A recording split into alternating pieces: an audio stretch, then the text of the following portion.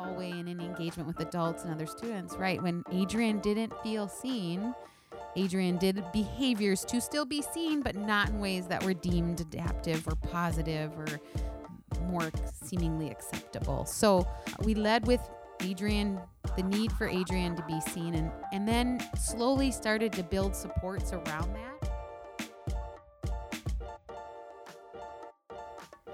Welcome to the Innocent Classroom podcast.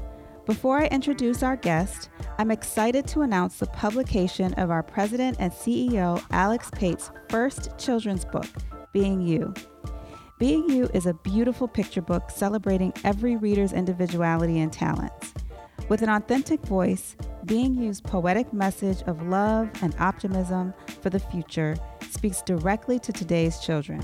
Find it online at Amazon or Barnes & Noble, and join us on Saturday, October 6th at the Red Balloon Bookshop in St. Paul, Minnesota at 10:30 a.m. until noon. We're going to celebrate the launch of this book, and Alex will do a reading as well as signed books. We hope to see you there. Now on to this episode. Today's guest is Christina Haddad Gonzalez, Director of Student Support Services at Richfield Public Schools in Minnesota. Christina shares with us how Richfield Public Schools integrates Innocent Classroom into its culture, from working with and supporting educators to engaging in individual students' good.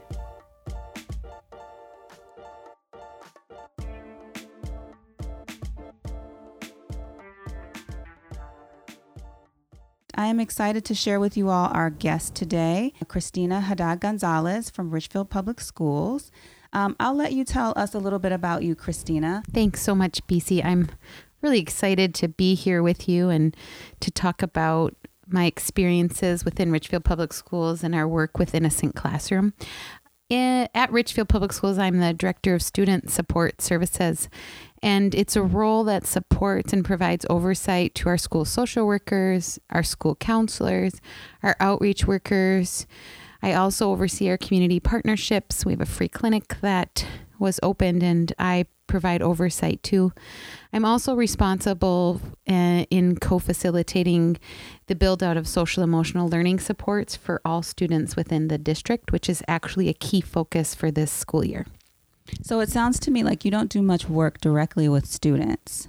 Correct. I once in a while have the honor of engaging with students. Mostly I provide support and oversight to the folks that are on the ground engaging our students. Wonderful. And so that, I think, is going to be the focus of our conversation today, is how do you engage with the folks who are on site? How do we collaborate and work together to utilize Innocent Classroom as a practice in our environments? So I'm excited to talk with you. I would love to talk more about that collaboration. Let's talk about how you use Innocent Classroom in your work and collaborating with those who are working directly with students. Great. So I remember years ago being in a training and hearing that folks in middle management positions, that's me, in order to really have ideas embedded with fidelity, that we need to practice obsessive communication. So when I think about the how, I think about how I work to obsessively communicate about concepts related to Innocent Classroom.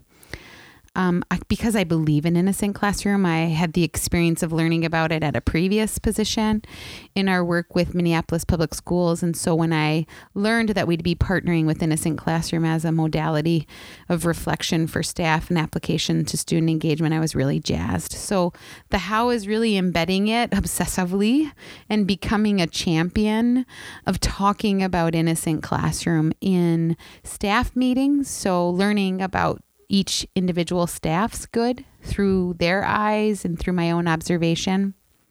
And then secondarily, however, most importantly, working to become fluent about identifying the good of each of the students that we process, discuss, and consult on, with a key focus on our students of color and our students that aren't succeeding and achieving at levels that we know that they can, So I'm going to ask you about both of those things. Mm-hmm. What do you do to learn your individual staff's goods? Like, how do you apply it in that setting? Yeah, I actually got chills when you asked that.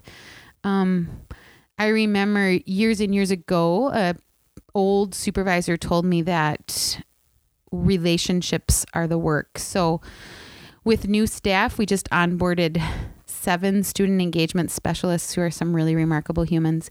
And we led with what their good is. So we do a really brief overview of what Innocent Classroom is. We describe good as the thing for which all other things are done. And then we do a series of dialogues and activities from who's your favorite superhero and why, what do you value most, what frustrates you most, all of these based out of that good interview. And we work collaboratively and collectively using the good wheel to identify, even if it's a tentative guess at what each person's good is.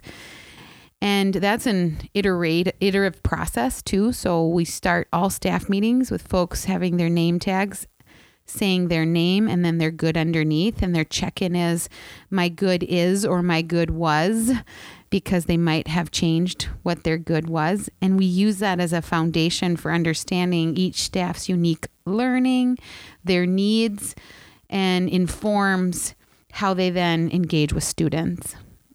So that's how we do it from the staff lens. Mm-hmm. My good has consistently been safe. And so I talk about why that is and what that means for me through modeling. And then I encourage staff who have done their work of identifying their good over a period of time to model that for newer staff coming in and in either new roles or newly introduced to a meeting. How do you support them in finding a child's good? Well, and again, I talk a lot about how it's not about walking up to a child and saying, why do you do what you do? That it's a process of uncovering and discovering in interactions with students, in interaction with the students themselves, in interactions with other adults, be it their parents, teachers, and other helpers in the school setting, and making some tentative guesses at what a student's good is. I oversee a process that is called our behavior collaboration team. And this is a team of individuals that are pulled together on an as needed basis when a student's current needs in a special ed setting may have changed and teachers are wanting insight and input about how to support that child, mm-hmm. and or having a conversation about changing the level of that child's setting in special education. More times than not, we come together because the students' needs have increased, that they're experiencing more frustration, more challenges, attending and being successful in their current setting. And so we come together to identify interventions and strategies and sometimes move into a conversation about maybe this student would benefit from a more restricted setting or a self-contained setting. Mm-hmm. And when I took over this process in collaboration with one of our school psychologists, we made a decision to start every BCT meeting, every behavior collaboration team meeting, with talking about our own good as staff at the table and then having a conversation about that student's good. Has that impacted how the educators then talk about their students? I mean, because it would just... it seems like it's a different lens that they have on when they've talked about their own good and mm-hmm. then talk about that child's good. So I think, yes, it definitely has. And I think the power, BC, is in how Innocent Classroom humanizes. It humanizes the adults and it humanizes the child. Mm-hmm. And so, again, another set of chills, because I think we as adults can get stuck. And I'll say in my own personal experience and in my observations across the settings I've worked, we can get really good at awfulizing the problem and just admiring it at great lengths. And when we lead with what's working mm-hmm. and why a student does what a student does in a way of context and support and survival, it definitely then opens up this opportunity to talk about strengths and protective factors. And we also then get to tell us what's been happening and how does what's been happening give us information about if we've been seeing this student through the lens of his or her or their good. Yeah. Mm-hmm. You see them in a completely different light. Yeah, right on. Yeah, totally. Yep. And can then like you're saying, rethink, okay, am I giving them what they're truly asking for? What right, they need? right. And it's not that what I was doing before was wrong. Right. Or was necessarily hurting them or intentionally hurting him. I've just learned more now. That's right. You know, when you know better, you do better. That's right. Yeah, we talk a lot about how we aren't here to should on each other. No shoulding on each other. Mm-hmm. Okay, we have this new information through this collective shared lens. This kiddo might be challenging for us, and we're going to find a way to see this student through a lens of good and support the student through that which for all other things are done. So I have to mention what I'm hearing, though, is like, this is a process that you use with children, right? Like everybody uses Innocent Classroom within their classroom. Like when you're taught it, when you learn it, you use it with your classroom. And you all are using it not just with the classroom, but also with your staff in a way. Yes. And also in the beginning there, when we started talking about how you use Innocent Classroom, and you start by learning the individual staff's good. What I'm hearing is like there's this relationship building piece on that end. That's where you start, right? You start with that relationship. You start building that relationship with them and helping them see their good and you're finding their good, and they're putting it on their sticker and changing it if they need to, and then repeating that process. And so the humanity is spread. Yeah. It just spreads. It becomes a virus. Right. And that's just what you do. That's right. Yeah. That's really beautiful. Thanks. I think it's pretty special. Yeah. So you've been using Innocent Classroom with your behavior collaboration teams. You've been using it in your just work in how you work with the adults that you work with and help them work with the students that they work with. Could you tell us a story about any successes or challenges or opportunities that you've had along the way? Yeah, for sure. I'm going to talk about a student. I'm going to give this student a pseudonym to respect this student's confidentiality. We'll call this student Adrian. Adrian's female. Adrian is a student of color. She's Black. She is one of our middle school students. And Adrian was the talk of the school, I would say. Not even just like the talk of a classroom, but Adrian had a big, bright personality. And when Adrian didn't want to be in class, Adrian was not in class. And Adrian had a tendency to roam the halls and get pretty big quick, had lots of conflict with peers and many adults. And Adrian was receiving supports from staff, and we came together to talk about Adrian over many meetings last spring. And the folks in the room felt pretty convicted that they weren't sure if Adrian would be able to be successful in a mainstream setting. Mainstream being, of course, a setting that's general education or minimal special education supports.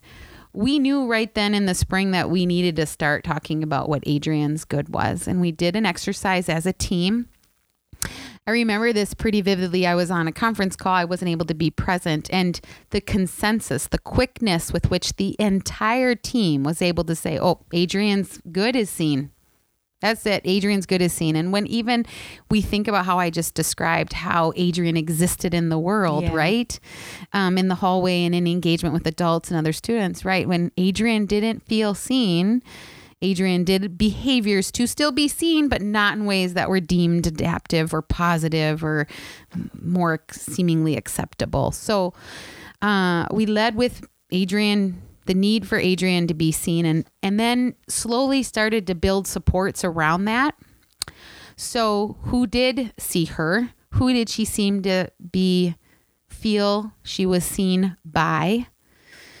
We had lots of emails and conversations about what summer looked like, and we're very intentional about what summer programming would look like. Being that Adrian received some additional supports in our district, Adrian was eligible for summer school. We'll just call that summer school, and talked a lot about what Adrian would need in the summer in way of adult connection, structured support through a lens of being seen. And we had our follow-up meeting just yesterday about Adrian. I was pretty sure that we were going to have a follow-up conversation about, don't know if mainstream's going to continue to work. Adrian was very successful this summer. She was supported by a known adult and some new adults, was successful both academically and socially, and her attendance and her ability to stay consistent was high in the summer. We've now had 2 weeks of school. Adrienne has a very close connection with one of her adult helpers in her programming. She is getting a little bit more support from the adults in the classroom and has stayed in class, has a number of minutes that if she reaches, there will be some consequences outside of the classroom. In the 12 days of school we've had, she's only reached that threshold of minutes once and was very reflective around, I don't want to do that again. I want to stay in class. And I actually, by chance, was walking with our assistant principal. And again, remember, Adrienne's good is to be seen. I saw Adrienne at our open house for the school as I walked with the assistant principal. And there Adrienne was with her caregiver and saw me and the assistant principal, who she's quite connected to, gave each other a high five. And I learned yesterday that Adrienne then asked to meet with our assistant principal to let him know that she was going to have a good year, that she was going to be successful, and she informed him of her plan. And so yesterday, as we led our meeting with, again, Adrienne's good being seen, we talked about how our assistant principal can transfer that knowledge and that experience to the other helpers in her school experience. And the plan is that the assistant principal will mark all of the good things that have happened, both with Adrienne, and then, because her good is to be seen, he will then mark that with the other adults in her life, saying, check this out. This is all that Adrienne's done since school started. So we continue to see her, validate her, and hold up her strengths, and continue to positively predict that Adrienne's going to continue to soar in the academic setting. That is amazing. She is being seen in so many ways, and it's transforming her relationship to academics. Right. Obviously, she's a smart girl. Brilliant. And that has never been a question. Highly competent, highly intelligent. But now everybody gets to see it, which just validates her even more and helps her feel like her good is being met. Wow. That's amazing. Isn't it great? Those educators in her life are quite phenomenal. So shout out to those folks. They know who they are. That's wonderful. I have one more question for you. One of the things I love to hear is just how educators, leaders think about innocence. So my question for you is, what is the significance of innocence to you? So on a personal level, as an Arab American woman married to a Mexican immigrant, raising little Arab Mexicans, I think innocence is how you feel at home. I think innocence is how you feel in the space that feels most safe to you. And getting to watch folks that I love, my husband, my kids, flourish in that experience, because their lived experience outside of that has not always been one that holds up their innocence, which is that absence of guilt, that experience of being held in all of our imperfect perfection. So for me, innocence is, this stuff has happened, and there's some darkness, and we've made some not so great decisions, and you are still valuable and worthy and safe and seen and loved. Yeah. Thank you, Christina, for joining us, and I appreciate all that you shared with us, and look forward to continuing to work with you. As IU, BC.